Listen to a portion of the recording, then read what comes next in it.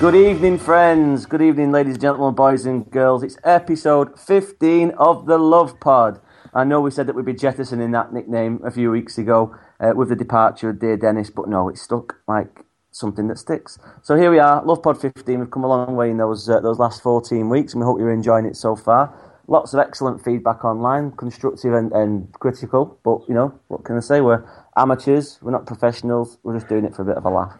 But tonight, I'm joined by Rob, I'm joined by Dan, and as a very special guest, I'm joined by our friend Mark from over in the States. Mark, how are you? I'm good. How is everyone? I think we're all doing fine. It's been an interesting weekend in terms of football. England have played. We had USA playing Germany, I think, as well. Was that the end of last week, I believe? It was Thursday, I think. Maybe Friday. Okay, cool. Well, we'll come to that a little bit later on in the international roundup, but no, it's good to have you on. Rob, how are you? I know it's been a couple of weeks since you made an appearance on the pod. Yeah, it's been a few weeks. I'm good, thank you. How are you, Chris? Yeah, I'm good, my friend too. I'm recovering from a bit of an all day yesterday, sort of school reunion thing I had, so I've been a bit fuzzy, shall we say, today, but I'm feeling good, feeling on top form, and I know, Dan, you're probably staying awake tonight to watch Game of Thrones with your absolute lack of job commitments and so on as a little dirty student. Mate, you won't even... Tonight's going to be such a bad one, because there is Game of Thrones, the finale, no less, and because we've got Sky back, I can stay up and watch it as it happens. And then, as soon as Game of Thrones finishes, E3 starts, which I'm going to cover, so I'm not going to be going to bed till like 5 o'clock, which probably means you'll be getting this podcast like early Tuesday morning, Monday morning even, because I'll have time to edit it all before happenings begin. As long as they announce Red Dead Redemption 2, then I'll be happy. You can. I agree. I've just put that on a list thing I've just done. That's like the first one. Yeah, Red Dead Redemption 2 is the one that I want, and if they don't do it, then I'll just get upset. It's just really disappointing. But no, on that note, we'll dive straight in. Like we said, it's been a busy week, Wanderers-wise. We've seen Adam Bogdan's move to Liverpool be confirmed, and then we've also not quite had official confirmation of Ben Amos's move, but those in the know, not excluding our favourite drunken Scottish journalist friend, that Amos is coming in, 3 or 4 year deal apparently as well, so should be here for the long term. We might as well start with a new lad. Mark, as a goalkeeper yourself, what are your thoughts on the development? Well, I'm personally really upset to see Adam Bogdan go. I mean, anybody that's read the site, especially when I was writing, would know how big of a proponent of his I was. Yeah. I was a big fan, and while I thought that he and Andy Lonergan were relatively similar at times, I thought Bogdan had more potential and more upside to him. He could pull out an incredible game just about on any occasion, but as everyone else knows, he was also good for a howler every now and then. Well, he wouldn't be a Bolton Wanderers goalkeeper if you weren't, would you? Let's be honest. Right. Let's be honest. I mean, a lot of that can go on defending. Exactly. I was just about to say, you know, when you're behind the back line that includes Matt Mills, includes Zat Knight and a couple of other culprits, it's probably not surprising that he faced quite a lot of shots. Dan, I believe you had a couple of stats, if I remember, about the number of clean sheets and what have you that he kept in his time at Wanderers. Just to give you 10 seconds to find that post, and so you can quote it, and we can pretend that we know it all off the top of our head. I do. I've got it right on top of my head. Right, fine. Oh, well, go on then. Clever. 26 clean sheets in 104 games. Decent then. So yeah, it's not bad at all, is it, Mark? We'll stick with you for the time being. Obviously, you've got the crazy goalkeeper gene running through your veins. What do you see happening for him at Liverpool? Do you think he's got a chance, or do you think warming the bench for a decent pay hike, probably a comfier bench than ours as well, is all they can realistically expect? I think he'll be the cup goalkeeper for a little bit, and if he can show his form there, then he's got a chance. I mean, Mignolet's been average at best in his time at Liverpool. A couple good games here and there, but I don't remember anything particularly outstanding with him. No, I think you're right. Rob, where do you stand on that? Do you think the same, or do you think Bogdan's going to come in and make his mark, pre-season, what have you, and displace Mignolet sooner rather than later? I think it depends how Mignolet starts the season, but I think they've got a cracking goalkeeper in Bogdan. I think he showed at the end of the season that he is a quality goalkeeper, and I think I'd like to say thank you to him, and then also say I think he's got a good chance. It's a great opportunity for him to go to Liverpool and go back to the Premier League, which is really where he probably belongs. Yeah, I think he's got a good chance. I don't think Mignolet is a great goalkeeper, so if he can go there, put a couple of good games in the Cup, yeah, I think he can oust Mignolet personally. Yeah, I totally agree. I'm sad to see an academy, not an academy graduate, that's wrong. I'm sad to see someone that we've developed from scratch into a first teamer, into someone that's probably going to be a decent Premier League goalkeeper for the next 5 to 10 years, because he's only 27 still as well. He's got plenty of time on his hands. Iaskalainen showed, he's still showing that you can carry on playing until you're 40 as a goalkeeper. It's absolutely no barrier whatsoever. So, Mark, I don't know what level you're playing at over in the States, but, just don't give it up. You could go right to the top. You've got loads of time on your hands, absolutely loads of time. Bogdan's a couple of years... Sorry. That's okay, carry on. Adam Bogdan's only a couple years older than me, so I can still do this. Sign me up. Is this I want to say, this podcast is listened to by people at Wanderers. We know that for a fact, so you never know. Mark, you're on Twitter, you're easy to find. If people want to get you over for a trial, I'm sure you'd jump at the opopportunity. I'd like a trip overseas. I like this as well. Yeah, exactly. If nothing else, it just means you can come over here and take a visit into the Reebok, or Macron as it's now known. But no, goalkeeper's an interesting topic. I think that Amos is the right signing to make to almost soften the blow a little bit of Bogdan leaving, because he's not an unknown quantity to us. I mean, he's 25 himself. He's not any sort of spring chicken. He's another one, though. He could have 15 years in the game ahead of him. So I think for the long term, it makes sense to sign somebody that we know and that we can rely upon. I saw somebody write on the site last week about how Lonergan's time in the team could maybe be viewed as a bit of an audition. And while he did well enough at the first period, I think his inherent shakiness let him down and forced him to fail that audition and probably sped the decision-making process up in terms of letting him go to Fulham. But we'll see. It's not that long now until the pre-season friendlies start, and you should hope Amos will be officially confirmed over the next day or two. I know they were hoping to announce it on Friday, but for whatever reason they didn't. Fingers crossed it gets announced. We all know that the deal's done, 99%, and that's what we're all hoping for. Another deal that we're hoping is done is Pratley. Obviously, last week we had the pessimistic talk of him leaving. It was just a case of where to. But now it looks like he's signing. Dan, what do you make of that? Are you happy? Yeah, definitely. Like I've written an article and said on a few times on here that I wouldn't be too bothered if Pratley left, but don't like mistake. I hope people don't get me wrong. I did want him to stay all the time. I'm not like changing my tune right now. I have always wanted Pratley signed because every game he played under Lennon, he was fantastic, and it's quite clear that Lennon has him.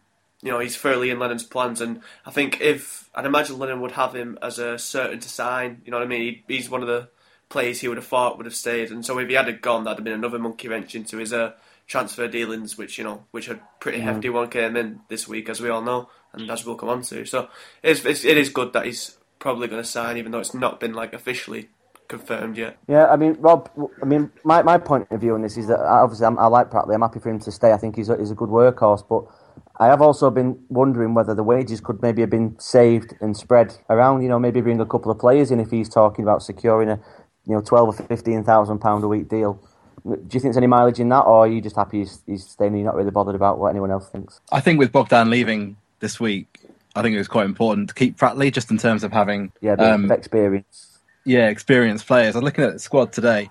There's only 11 players in our squad who have played more than one season at championship level. Wow. Or above even. So, I mean, that's excluding the likes of Clayton and Clough. So, yeah, I think it was important that we kept him just in terms of having played at Premier League level, and he played well last year. I mean, before this season, I'd have not been bothered if he left. But I think the form he showed under Lennon was promising. So, yeah, it'd be good to see him stay if he does. Yeah, he's another one, isn't he, that he splits people down the middle a little bit, because obviously there's merit in being a workhorse, but there's also, he has little flashes every now and then, a technical ability that make you wonder why he doesn't show it more often. I mean, coming to you next, Mark, on this one, it does look like he's going to stay. We don't know how long the contract is, but as Rob said, surely having a bit of experience of this league and higher standard in the side is only going to be a good thing. I agree. I mean, I think that ever since Stu Holden got injured, we've kind of been lacking in that whole box-to-box midfielder, that part of the field.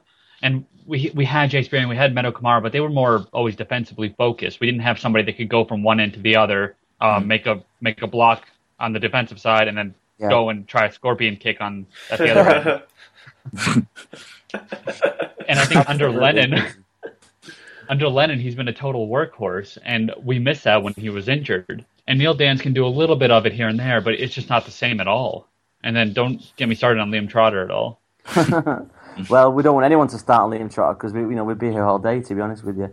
But yeah, I agree with you all. I think you're all right. I'm glad he's staying, and although at the same time the sort of time it took to debate it did make me think that, well, maybe it's something that we could do with spreading the cash elsewhere. But no, decisions made, and I think we're all pretty happy with it. And it's good to have a bit of continuity in the team. Someone that's even a captaincy candidate, dare I say, given his experience and his obvious importance to the team as well. You took the words out of my mouth there, because I've got a piece coming up Monday, I think, about who could be potential captains next year.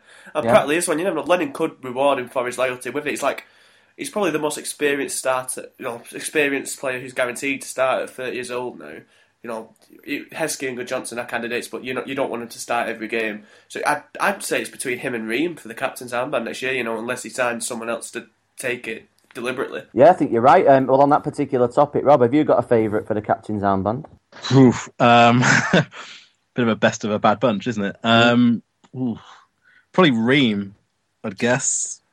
I mean, he's Mr. Consistency, isn't he? He won Player of the Year twice in a row just because he played every match. But I'd probably say Ream out of the people that are there now. Yeah, Mark, would you echo that? It's a tough one. And being the Tim Ream fanboy that I am, I would say him. But he doesn't strike me as that kind of player, the kind of guy that gets all vocal and yells at his back line, Yeah. I'm not sure it'd be him. But then again, like Darren Pratley for it.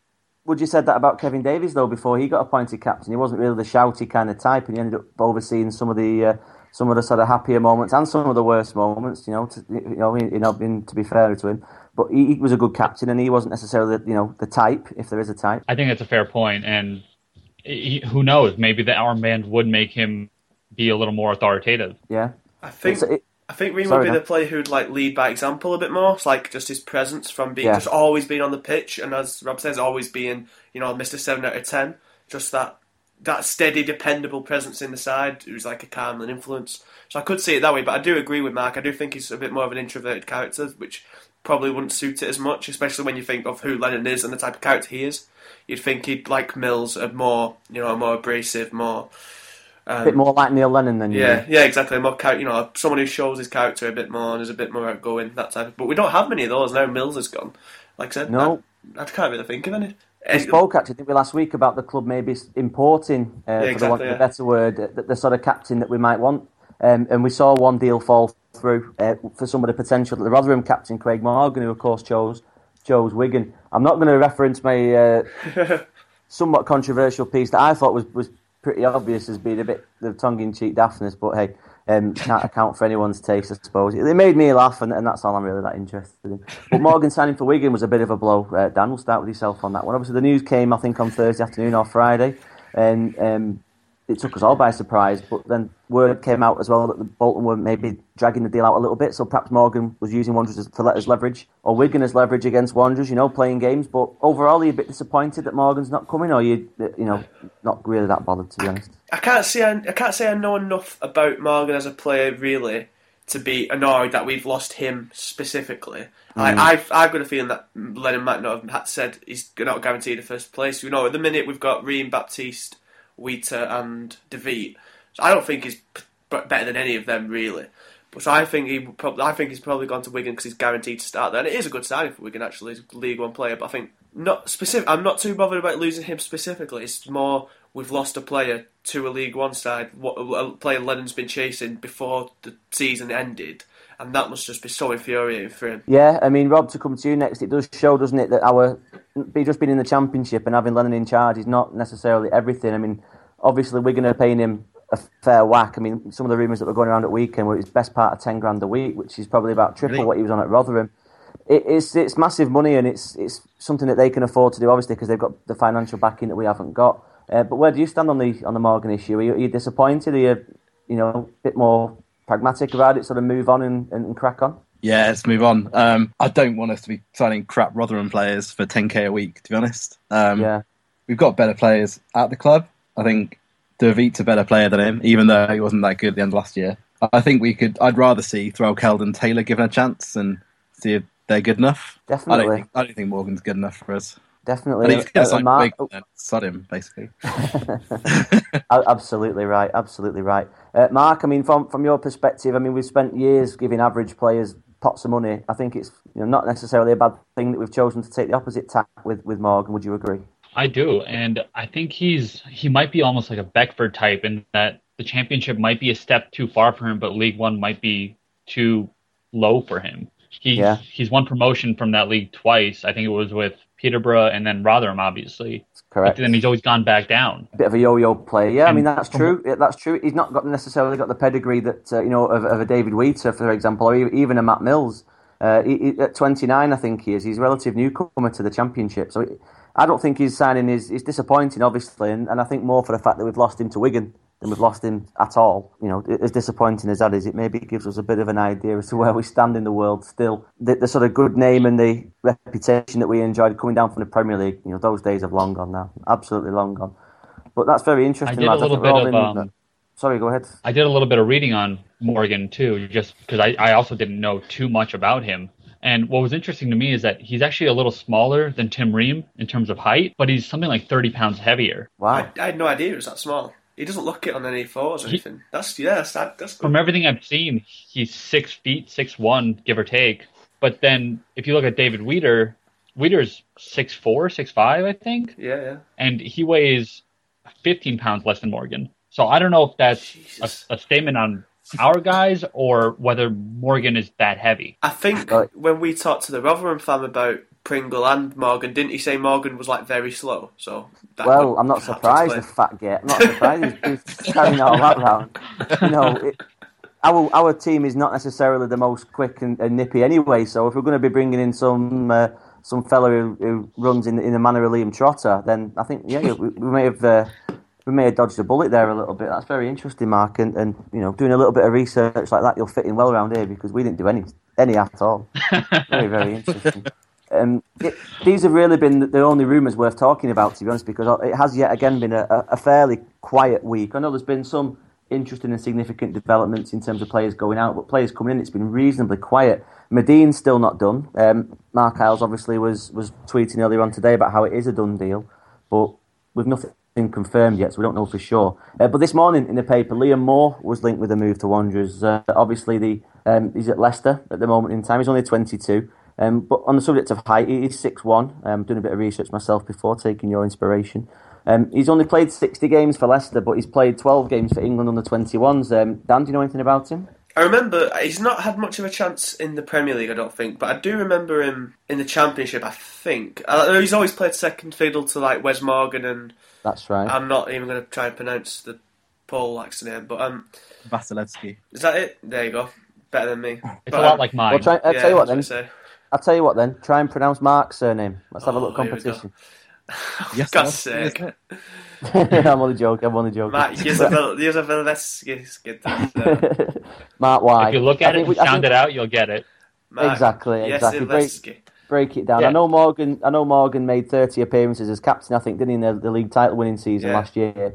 But only 14 appearances, according to Wiki anyway, only 14 appearances in total last season. So obviously, he probably found the step up to the Premier League a bit tough. But from what I know about him, he's a big, powerful lad. Yeah. He's quick on the turn, and like I said, he's only 22, so he's got a bit of a future ahead of him, Dan. Yeah, from what I know, from what I've seen of him and what I've heard, I think he's a very good player. I think he'd fit in. He's a bit more mobile than perhaps, apart from Ream, obviously. He's probably a bit more mobile than the defenders we have. I think he'd definitely be one I'd like to see come in, even if it's just, Lennon said he didn't want to rely on loans, but if we got him for a season, just, to add one more player into the centre-back position, then I'd definitely take it, because I think he has got a lot of potential, really. And a season in the Championship, playing all year, could do him a world of good, so hopefully. And obviously Lennon, with his Leicester connections, might be able to get something moving there.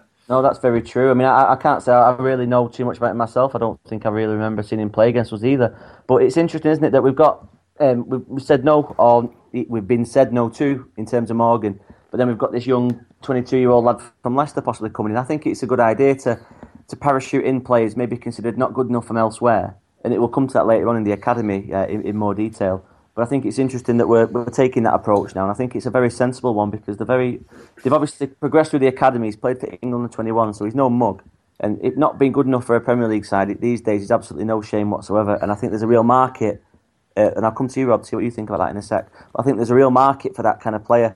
Every year, Chelsea, City, United, Liverpool, they hoover up all the best young talent, and every year they leave on freeze.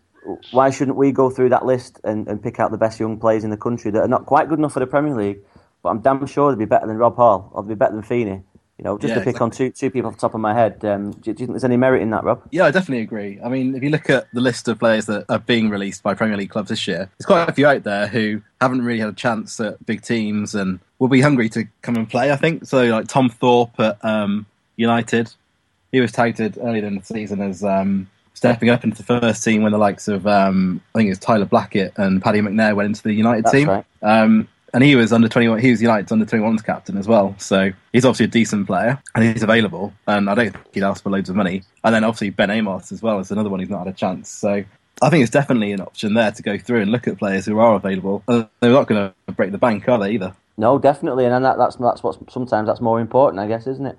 I think tapping into the low market from the Premier League clubs as well. So people like Liam Moore and some of the lads, I think Everton, they've got a couple of left backs who might be available on loan, haven't they, as well? So yeah, people like them definitely worth looking at too. No, very true. I think hopefully now the club are back, the manager's back from his holidays, and people are cracking on. We'll start seeing a few deals announced. We can start bumping that squad up a little bit. But that's great for now, lads. We'll just have a short break. I want it to the toilet, and then we'll crack on with the next segment. So bear with us. We'll be back in a moment. All right, everybody, welcome back to Love Pod 15. I'm still Chris, and I'm still joined by Dan, Rob, and Mark. Okay, so in segment 2, we're going to talk about fixtures. Obviously, fixtures come out next week, I think. Wanderers have announced a few pre-season friends as well. We've spoken at length in a previous pod about those, so we're not going to tread over all ground there. I don't think we mentioned the fact, or I don't think we released the pod in time for the confirmation that we're playing Chievo at the final pre-season friendly at home. That'll be a good one. As a fan of Italian football, Serie A from the mid-90s, the early 2000s, I'm all up on Chievo, the Flying Donkeys. But are you lads aware of anything? And feel free just to shout out if you do, but if you don't, then fine, we'll just move on. I believe isn't the book A Season with Verona about Chievo? Oh, please say it's about Chievo, not Hellas. That's the other one. Yeah, that's in my top 3 football books of all time. Yeah, I need to read that. Absolutely brilliant. And I can't find it anywhere on a Kindle version. So if anyone can help me out. It's a Kindle version, but it's about 25 quid, something like that. It's ridiculous. So if anyone can help me out, get in touch, and I'll buy you a pint in return. Rob, anything to contribute with Chievo? Would you be going to the game? Do you think make the trip up? Not from London, probably not. No. I know they've got Alberto Paloschi, who's a bit of a former Champ Man legend. Correct. That's about all I know about them, to be honest. Yeah, fair dues. Yeah. I know. Paloschi he made his debut for Milan when he was about 16 and scored, and he was the next big thing, and then he basically disappeared into nothingness. Hence going back out. There's not really many players in there in the team actually that we could maybe name. Paloschi probably one of the most famous ones. Sergio Pellicier's been there for 100 years. Walter Besa, he played for Slovenia today against England. The only two I recognised when I was looking for it to write the article was 2 players who were on loan. Giantis Fatfer Zendis, who was once a Greek prodigy but turned shit. Fatsidis. Yeah, that one. Fatsidis. And then Shilato, who was on loan from Inter. So the only 2 players I knew were on loan. But I'll tell you something, when I was looking through the squad, they have about 30 odd players out on loan last year. Yeah. So Christ knows who will be playing us. But I'm quite happy. I always like seeing who we play on these friendlies. We've had some interesting opposition recently, like with Vitesse, Betis, Definitely. Barca B in recent years. Unfortunately, I won't be able to go again because I'll be on holiday. But I'm really looking forward to seeing how that game goes. Be good to get a Serie A scalp before the season starts. Definitely. I'm looking forward to it because I know they've got Gambarini. Gambarini plays them as well. He used to play for Fiorentina. He was one of my favourite players from the early 2000s following Serie A. And also Albano Bizzarri, former Real Madrid goalkeeper. I think he must be pushing on 40. I think he only played like 3 or 4 times for Real Madrid. But he's a name you used to remember from Championship Manager 2000. One of the best games of all time. But no, it's interesting, isn't it? But onto the league fixtures. We won't know the name of the opponent in a good few days yet. But I just thought it'd be interesting just to ask you all. Start with you, Mark. First game and last game. Obviously, we know it's likely going to be Burnley first game and Birmingham last game. Judging from recent years, but if you could write your own script, I guess. Where would you start? Where would you have Wanderers finishing? Where would we be raising the title on the last day? I think I'd like to start at Burnley just because I want to get one of those teams that are freshly relegated that might still have shell shock like we did, and then maybe finish off at Preston. it'd be nice to finish off locally, Yeah, I think that's going to be a popular one. I do have to say that I'm going to miss our customary 2-2 draw against Blackpool at some point. Yeah, we never know. We might get them in the cup. You'd hope it wouldn't be going for 2 apiece on that one. Dan, what who do you prefer? To echo what Mark said about Preston, I'd actually like to start the season with Preston just to get the inevitable Jermaine Beckford winner out of the way, out the way nice and early.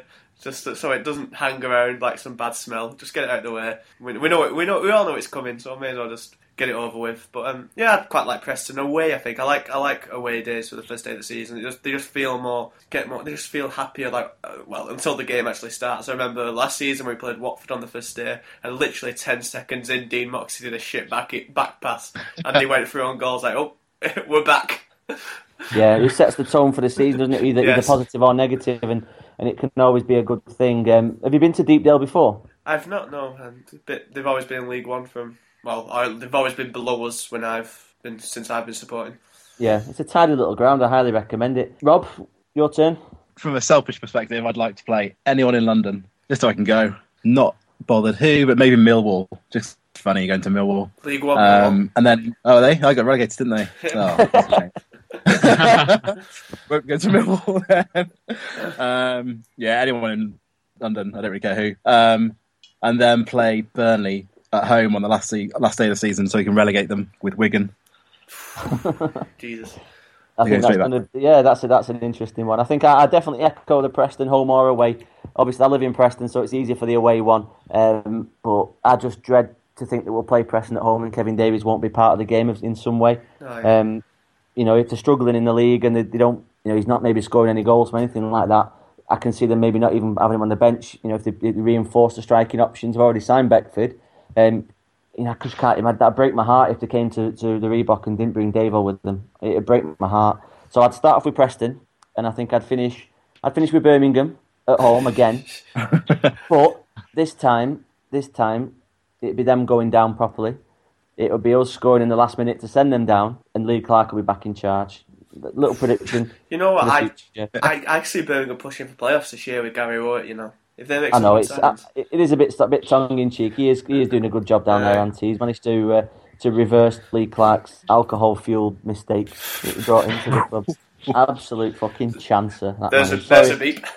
Yeah. Do any of you guys know the last time we actually won on the final day of the season? I can't recall. No, because we used to always draw unless we won. Let me try and think. Bloody hell! Probably we Birmingham 2-1 a few years ago when someone invaded the pitch dressed as a woman and hugged Joe Hart. Oh, that's right. Yeah, no, I remember that one. Yeah, Ivan yeah. Kostic and Kevin Davis scored, I think. That must be 4 years ago, 5 years ago. It was the year we got to the FA Cup final. No, semi-final. Bloody hell! Getting ahead of myself. So 2011 and 2010, 11. Then bloody hell. Yeah. Wow. It's not been good. I think for the last day, I think Huddersfield away, because we took loads to Huddersfield away last year.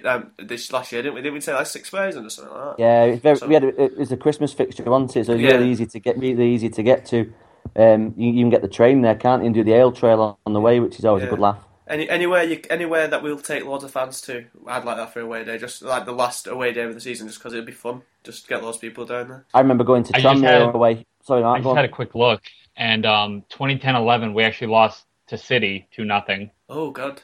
It was 09-10 that we beat from. Jesus, right, it's 6 years ago. Yeah. It's sad.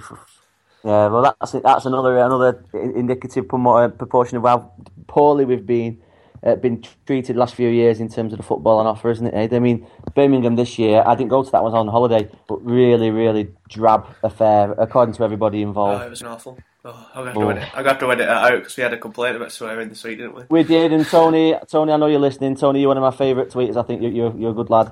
And we're sorry for swearing. Please don't stop listening to us. We need all listeners we can get. But no, that's very interesting. I think we're all in. You got some interesting ideas there, and when the inevitable one, where it's someone really piss boring, like MK Dons away, last game of the season, where nobody will go because it's too far away, nobody cares. I'll be there. So we embrace that. It'll be Rob and a few people on a minibus, on his own. With line again a sweet flag. We're going to force you to take with you and make. But that's dead interesting. Well, we're not gonna have a little break because it's only a very short segment, that one, and we're gonna dive straight into the third. Is it the third or the fourth? It is the third. Guess who of the season? We've had absolutely. I'll be honest with you. We've had absolutely no feedback as whether people like it or not. And so basically, I like it, so we're gonna do it, and we're gonna carry on. So if you don't like it, let us know. If you do like it, let us know. And if you're indifferent, don't waste your time. But I'm going to hand over to my lovely assistant, Daniel Murphy, who's over there in the corner by the Wheel of Fortune. He's going to talk us through Guess Who and let you know the rules in case you've never played Guess Who in your life. Dan. Yeah, so you regular listeners will probably, hopefully, know by now the gist of this, but to any potential new listeners out there, basically, it's not a very hard game. All you need, I'm going to read out, I've got 8 clues this week, so I'm going to read out 8 clues that allude to the identity of a former Bolton Wanderers player, and the 3 players, Rob, Mark and Christopher, have got 3 guesses each to guess who it is. And when they think they know who it is, they've got to shout out their name, so I know who's. So we don't want any of those dubious decisions like we had on the first edition when I couldn't tell who'd said it. There was nothing dubious about that. I won that. There was nothing dubious about that. Fair play. What I was going to say as well, just before we go in, is if people can tweet us, let us know how many clues it took you to answer this correctly, just so we can get an idea as to whether it's too difficult, like I think it is, or whether it's too easy, like Dan thinks it is. So if you can let us know how you get on at home, we'd be very interested to find out. Dan, sorry, back over. No, it's fine. Well, I think this week's quite hard, so let's see how you get on. Yeah, let's crack on. Well, who am I? I was born on the 18th of November, 1978. Okay. Nothing so far, okay.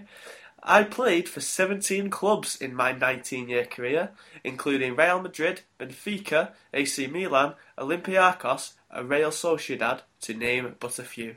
Chris. This is Mark. I've got this. Chris. Julio Cesar. No, for fuck's sake. No. Why is it so easy? Oh, I thought it was hard. Oh, yes. I'm annoyed. Oh, man, you've blasted the record. Was that what you was going to say, Mark? Yeah, honestly, like, the year was throwing me off, but the number of clubs had me. Oh, yeah, there's only 3 people. Go on, let's have the rest of the clues, and we'll just we'll see what we would have done. But yeah, that's a good one. That one. I've just killed that segment, haven't I? No, it's fine. I thought that was hard, and the third clue probably would have given it away. Even though I share a name with a more well-known Brazilian footballer. Look, in hindsight, probably not. And the Roman general from the BC years. Yeah, I wasn't sure what that was historically, so I didn't go with it. But anyway, my transfer to Bolton was one of those which the Stevens report in 2007 expressed concerns about. I have no idea what that is. Dodgy deals. When playing in Mexico, I scored a goal in a game dubbed the Aztecazo, a game which saw my team overcome a 3-1 loss in the home leg against Club America by winning 4-1 in the away leg. I've won 9 trophies in my career, including the Champions League, even though he wasn't in the squad, Austrian League, Mexican League and the Greek League twice. In 2013, I was signed by Toronto FC after playing nearly 60 games for Sporting Kansas City, but I was released after not even playing a game. I'm sure Mark will know all too well about being a resident American. He was very good for Sporting, and when Toronto signed him, it was a surprise. And then it was during their awful years. I think that they started that season with 10 losses in a row or something like that. Jesus. Was that when Aaron Winter their manager at that time? I don't think so. I think they brought Ryan Nelson in at that point. Okay. Oh, yeah. And then the final clue, I was a centre-back and played only 5 games for Bolton. I saw him score his goal away at Yeovil. I remember it very, very clearly. Ben Haim made his debut that day as well. I could be wrong in thinking that, but it certainly rings a bell. Right. Well, no, that's a good one, Dan. I'm happy with that. I'll add to my undefeated streak so far. I think maybe. That's true. No, that's bad. I'm going to have to think of some really obscure one for next week now. In a couple of weeks, we'll turn the tables and I'll propose one, and you can see how you fare. I only say that because I know that probably the last if it's not someone from the last 4 or 5 years that you might struggle. But I just want to listen to you squirm. So we'll see. But that's brilliant. Thanks very much for taking part. And again, if anybody at home guessed quicker than me, you're lying. But you just get in touch and let us know how you did. We'd be interested to see whether we're all as sad as I am about knowing these obscure names from the past. But again, we're having a short toilet break, and we'll be back when we'll be talking about the academy and the recent news regarding the downgrading. So stay where you are. We'll be back in a moment. Okay, welcome back. We're still here with Dan Mark, Rob, and myself. We just had another game of Guess Who. A little bit of an underwhelming one, with the absolute thrashing victory that I took. Spoilt the game, spoilt the whole segment, but what can I say? I took the win. We're going to be talking about the academy now. Obviously, Line Event this week broke the news earlier on in the week that Wanderers have decided to, taken the decision to downgrade their academy status from Category 1, which is the highest level you can get, to Category 2. The primary reason behind that is it's going to save upwards of £1 million a season to operate, because the Category 1 standard demands that you have a certain number of coaches, support staff, facilities on site at the club, in terms of analysis and support, etc. And most importantly is the number of hours that each coach devotes to training the academy product. Obviously, there's been some strong opinions either way about this. Some people have responded thinking it's a sign of our lack of ambition, especially in the light of the recent years with Clough, Walker, Vella, etc. Being promoted from the academy. But others been a bit more pragmatic, saying that, look, we don't need to be spending all this money. And despite the fact that you've had these promotions from the academy in the last 12 months or so, over the last 10 years, who have we really brought through? Which is a view that I subscribe to personally. But we'll come to you all in turn. Starting with Rob. After the news broke on the website, what was your first reaction? And did that reaction change as the passing of time and as more information came to light? Yeah, I think the first reaction was, oh, here we go. We're crap on the pitch, and now we're crap off the pitch as well. But I don't really know how much £1 million is for Bolton without really understanding where things are at, finances. But having a look into it, I think there are positives to it. So one of the problems with the Category 1 is you have to have a certain amount of coaches to players at the youth level.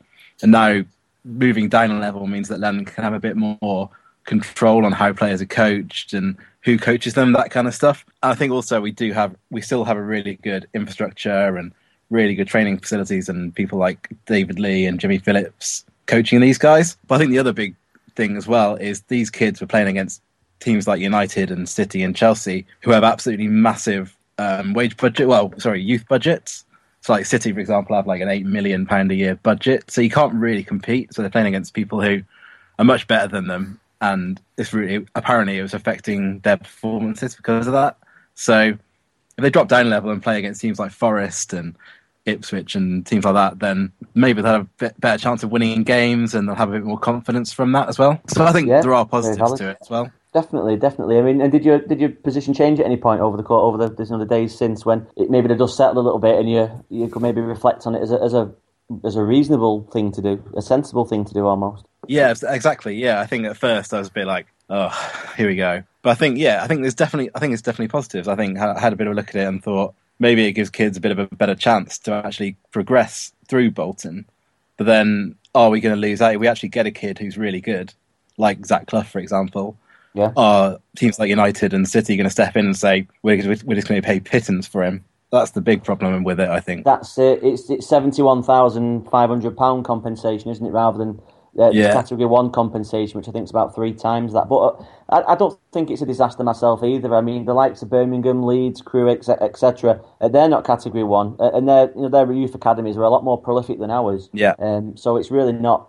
I don't think it's the end of the world. But Dan, same question to you. What was your initial response, and has that position softened since? Yeah. Much like Rob, my initial reaction was a negative one. It was very much a sad one, because as a Bolton fan in recent years, I've not had a lot of things to be prideful about and be happy about. But the academy has been one, even though they've only started producing this year, we've all known for the past 4 or 5 seasons that our academy is good and that players are going to start appearing sooner, hopefully. Well, if it had been a decent manager in charge, they would have been in the team for a couple of seasons now. Josh Villa made his debut in the Premier League, for fuck's sake, and he's only just started being in the team this year. It is mental. So it was to think that the academy was one of the one things we could be prideful about, and then knowing that not even that was safe from our horrendous financial situation was quite a sad thing for me. But I think, as Rob says, over the last few days, I actually read a good piece from Mark Eyes in the Bolton News this morning, actually, which said why it's not, being a bit more pragmatic about it and explaining the details and a bit more and that type of stuff. And I think, as Rob said, everything Rob said, there is some positives to it, and I just think as long as some details said, that it doesn't necessarily, just because the requirements are lowered, it doesn't necessarily mean the standards will lower as such. I think a lot of the articles have been saying not a lot of things will change. Obviously, some savings will be made and that because we don't need to pay as much, obviously, to be standard.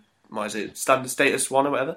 That's so right. I think as long as the level of the quality of coaching and the emphasis on youth remains the same level, then I don't think a lot will change. As some have said, there hasn't been that many youth academies through. It's not since McAteer and Stubbs that we've really produced our own players until now. So whilst it is sad to see, as soon as it started to pay off, the academy, seemingly funding's been cut. But I don't think the funding will be I don't think it is as cut as dry. I don't think emphasis will be taken off it. I think the club will still, because we've got nothing else now. Really, we don't have funds to bring in players. Bring in quality players, so we're going to have to produce our own. So I do think the club will still concentrate on it. I don't think it is as doom and gloom as it first appeared. Fair enough. Mark, over in the States, obviously you were checking the website every single day. What would it be in the primary source of Bolton Wanderers news for the entire known universe? But again, I'm just going to repeat the same question to you. I mean, what did you think, and what do you think today? I mean, you want your team to be the best at everything, and having the top academy status was a point of pride, but at the same time, the academy's a big gamble. How long have we gone without producing talent before this last season or so? Very true. We had, like Dan said, Josh Vela came in the Premier League, and then he had injury problems, and then Joe Riley before him. But I think I can count the number of good games that Joe Riley had on one hand before we sold him. Counts on one finger. Exactly. Yeah. Okay. I was trying to be nice here. A diplomacy hamster. So, I mean, that's a lot of money that you're kind of throwing away on the chance that maybe one of those players comes good. And like you mentioned before, you've got those other teams like the Crews and the Leeds that produce players without being top class, So we might still get those players coming through, and we've got a good crop right now, and because we don't have that great in our academy, they're not going to fall off right away. So we've got some in the pipeline. And if the money that we save does go towards the first team and could help us get promotion, there's always funds later on that could bring the academy back to that top status. Absolutely, and I think just to sort of give my 2 pennies there, and I think you're all right, and I've said already that I don't think it's a disaster by any stretch. I think it's quite sensible. There's nothing to say that you can't reinstate it, and I think that if we start to find our fortunes increasing, obviously then the need to produce your own players as you get in the Premier League and what have you saves you money on buying them yourself. Then it becomes a realistic, sensible, and probably the only option that we can really take. And so I see it as being a necessary measure to take at this minute in time. I can understand why people are frustrated. People, tweeting back saying, "Well, why is the chairman taking away his money or whatever he gets out of the club as a salary when we could cut funding from that? Would he really suffer a pay decrease to divert funds into the app?" And it seems reasonable. There's all sorts of measures that we could take, but the most important thing, after all, of course, is to get success back on the pitch, and we don't have to worry about where we'll find £1 million. Getting the Premier League, it's £120 million per team TV deal, and you can divert £1, £2, £3 million to the academy. You don't see that as a big drop. I just hope that the money is going to be saved, but it's still going to be spent. And like you said, I think it was Rob who said it, when it becomes more of a dead cert thing, you can't gamble on the academy. Sorry, it was Mark. You can't gamble on the academy because you might get one player every 5 years or one player every 10 years. In some cases, there's just no guaranteed response, and paying this money every year doesn't guarantee a response. We've had Category 1 status for 3 or 4 years. We've only had maybe 3 or 4 players who've played more than 5 games for us out in all that time. And forgive me if I'm wrong, but I don't think we've sold any players brought through the academy for to reinvest that money like other clubs have. There is one player we've got a profit on, and that was Kyle Bartley, now of Swansea, who we sold to Arsenal in 2007. It's the one player we've had profit from the academy. That's right. I think we got £1 million. His mum works with my mum, funnily enough, and I remember her telling me the story at the time. I think we got something like £1 million compensation from Arsenal. So yeah, fair enough. So that's one player that we've received some reasonable money for. Otherwise, it's been free transfers, hasn't it? It's been people that we've signed, even the likes of Obadiah, Mark Connolly. There's probably a couple of £1 million outlay on players that we've had nothing back. And it all comes back to Bogdan as well, doesn't it? We're seeing enough players leave for nothing. It's about time we started being a bit smarter in who we sign and why we sign them and for how long as well, let's not forget. But no, that's great. What we're going to do is we're just going to have a tiny break, I think, for a moment or two, and we'll come back with the Twitter question of the week. So bear with us. We'll be 2 seconds. Okay, everybody, welcome back for the final segment of Love Pod 15, where we're going to be discussing the Twitter question of the week, which was straightforward. Do you agree with the club's decision to downgrade the academy status? We'll rattle through these at a fair old pace, and we'll let you all leave for the evening from this confined chamber in which we record the pod. Stephen Garner at Grandpa Garner. It's sad, but we have to realise we're not a Premiership club now. You cut your cloth to suit. Thoughts that I think we all echo there. Andy Platt at Bolton Platt. Not the right thing for the long-term future of the club, but could make the difference in keeping us financially solvent. I'd hope it's the first thing that would change if and when we ever got some cash. So echoing my thoughts exactly there about the reinstating of it. Chris Merrills at C Merrills BWFC. Short term, if it gives us more scope for transfers, but would hope it would be upgraded once promoted or a takeover happens. Jake Mitchell at Jake US Mitchell. No, they obviously don't have a choice. That's the one good thing Bolton have always had. Marcus Myrie, not making enough first-team players, and 1 million is a steady amount in our position. Very true. Joe Norris, regular contributor, at Colmad Wanderer. Of course they are. Name me one decent player it's ever produced. Far better to buy more Liam Trotters. I think I'm detecting a tongue-in-cheek in that tone there. Matt Wood, at Matt_Wood, 34. The only worry I can see is Clough leaving on a free. The money saved might be lost on his tribunal fee. That's a slightly different issue, but valid nonetheless. Compensation we've discussed already is significantly decreased. Maybe for the next Clough rather than the one and only at the moment. Houvener, at BDSC Houvener, the timing is all wrong. This could be a very expensive mistake. Time will tell. Matthew Pryor, at the Matthew Pryor, it makes sense to save the money.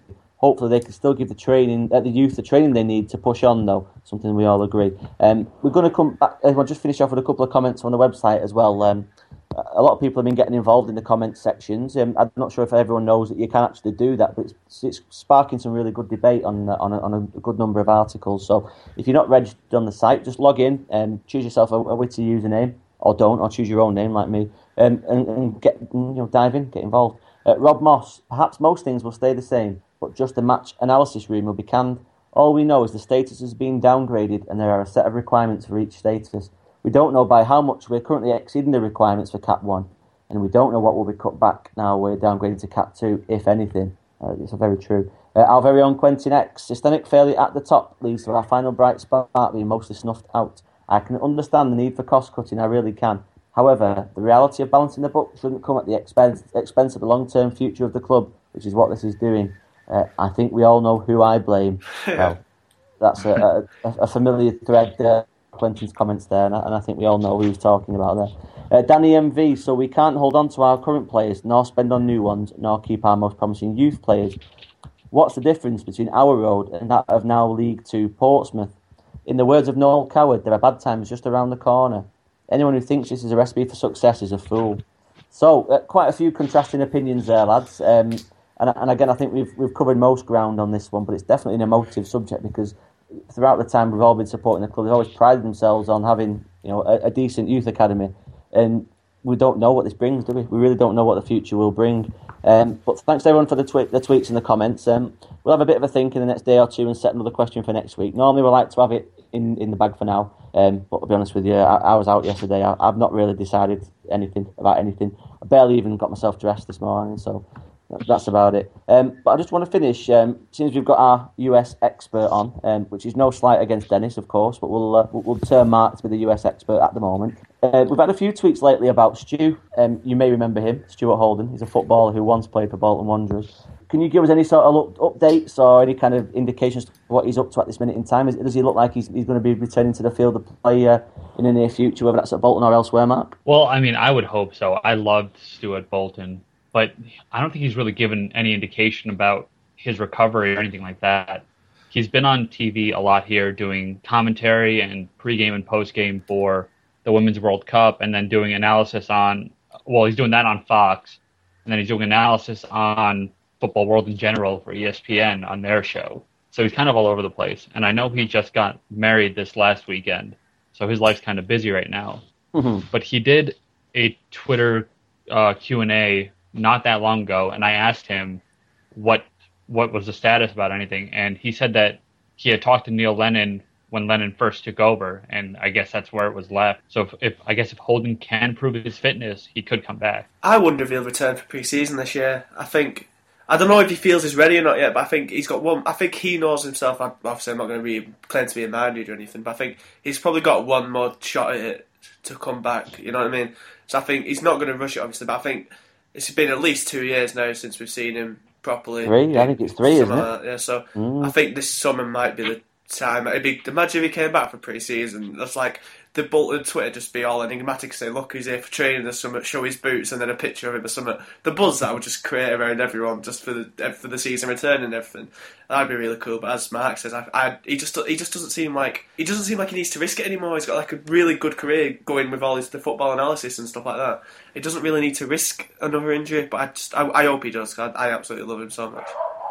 I agree with it completely, and I'm not sure a Love Dog thinks about things, but obviously wants to chip in at some point there. But I think we're all on the same page. We'd love to see him back. I think we all know it's not really a possibility, is it? And like you say, he's got a pretty sweet life over there with his supermodel wife, and he's living in a lovely part of the world, watching football, getting paid for it, without having to risk spending the rest of his life in a wheelchair because his knees are knackered. So fair dues. But one final point, Mark, was on Tim Ream. I noticed he's been called up for the Gold Cup squad.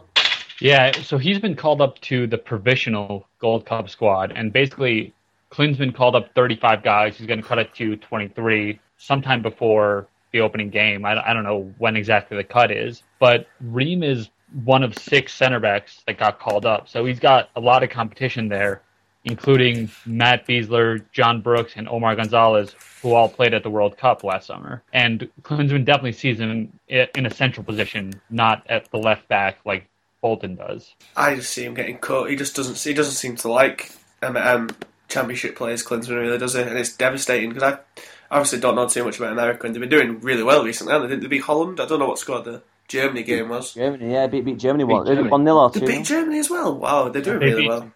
They beat Germany 2-1 and Holland 4-3. Jesus, that's really good. I absolutely loved America at the World Cup. I even wrote a bit of self-indulgent. After they got knocked out, I wrote something on Reddit that got like me 2 gold and like to the front page and everything, because I was like proper nice to them. I was like, oh. So yeah, I really love it. I'm really loving America recently. I wish I was American so I could support them instead of fucking England, because as we saw today, they're a bit fucking shit. Oh, I'm swearing again. I'm sorry, Tony. But yeah. Sorry, Tony. I think... Tim is the only guy from the championship that was called up. I mean, you got a couple Premier League players in there like Brad Guzan and DeAndre Yedlin, but most of these guys are either playing in Mexico or in MLS, and that's really what the Gold Cup has always been for the United States. It's kind of it's a tournament for those fringe players, those bubble guys, to see if they can actually make the full squad later on. So I wonder if he does have a chance then, since it is, as you say, like the fringe players. I wonder, like, if you guys actually look at this squad, and I wonder how many of these players you would actually recognize, because a lot of them are just MLS regulars. And there's a lot of guys that are just middling players for the DC Uniteds and New England Revolutions, that sort of thing. Right, so it's a bit of an experimental squad then, is that what you're saying? Very. I mean, they have Jordan Morris in there, who did play against the Netherlands and Germany, but he's still a college player. He's literally an amateur. Jesus. Right, very interesting. Well, let's hope he can take his chance, and if his chance does come. But thanks for that, Mark. That's fascinating. Right, brilliant. Well, I think on that note, on that bombshell, we'll call it a day for Love Pod 15. Thank you, everyone, for listening. As usual, you can find us on the internet at lineofviennasuite.com. Also, Line of Vienna Steve on Twitter. We're not sure who Steve is. And everyone, I want you to all go on our Facebook page as well and like us on Facebook, because we do post some content on there, exclusive Facebook content as well. I'm not saying it's any good, but it's exclusive to Facebook. So like us on Facebook and you'll receive some news first. You'll receive some other bits and pieces that doesn't go out to the general world. There's a bit of a reward for being so kind as to like our Facebook page. Now, as usual, you can find me on Twitter at 19manning83. Rob, Dan, Mark, we'll start with you, Rob. Where can people find you online if they want to have a chat with you about Wanderers or anything in particular? Yeah, I'm on Twitter as well. I'm on at Robbie Laz on Twitter. Perfect. Dan? Yeah, as always, I'm at the Broski, but I'd just like to echo what you were saying about the comments sections on the website. It's been really good recently. We've had loads of comments on pretty much every article. I've been really happy with the debate that's going on. So please do get involved. I'd like to give a shout out to username Whitesmith on the website because he comments on everything, and I enjoy it. Yeah, I like your stuff, mate. Keep commenting. Brilliant. And Mark? I'm also on Twitter. I'm at Mark Y, spelled WHYY. But to echo what Dan said, back when I was doing the website, I really loved when everyone commented on it. It was great to have that sort of interaction and to not just talk amongst the other writers. So if people keep doing that, that's fantastic. Absolutely. It's from a historical LOV perspective, obviously we're very appreciative of the work that you guys did back in the past, getting the site up and off the ground, and we wouldn't have anything really to talk about, would we, if that work hadn't been done? So from all of us who write, all of us that read, and all of us that just like talking rubbish about Bolton, we're very grateful for what you've done over the years, Mark, and it's lovely to have you on the pod, and I can vouch for your decent character in person. We shared a pint and a hot dog in New York a couple of years ago, and if you ever want to come back on the pod, you're very welcome, mate. It's been a pleasure. I'll be back. Brilliant. Well, that's been great, and we'll catch you all next week for Love Pod 16, when we'll hopefully be in a position to make an announcement about a guest who's coming on. Just waiting for a few tiny little bits to line up, and we'll do that as soon as we possibly can. But yet again, we'll see you on the flip side. It's been a pleasure. Enjoy your week, and let's hope we've got some signing to talk about next week. Cheers. Bye.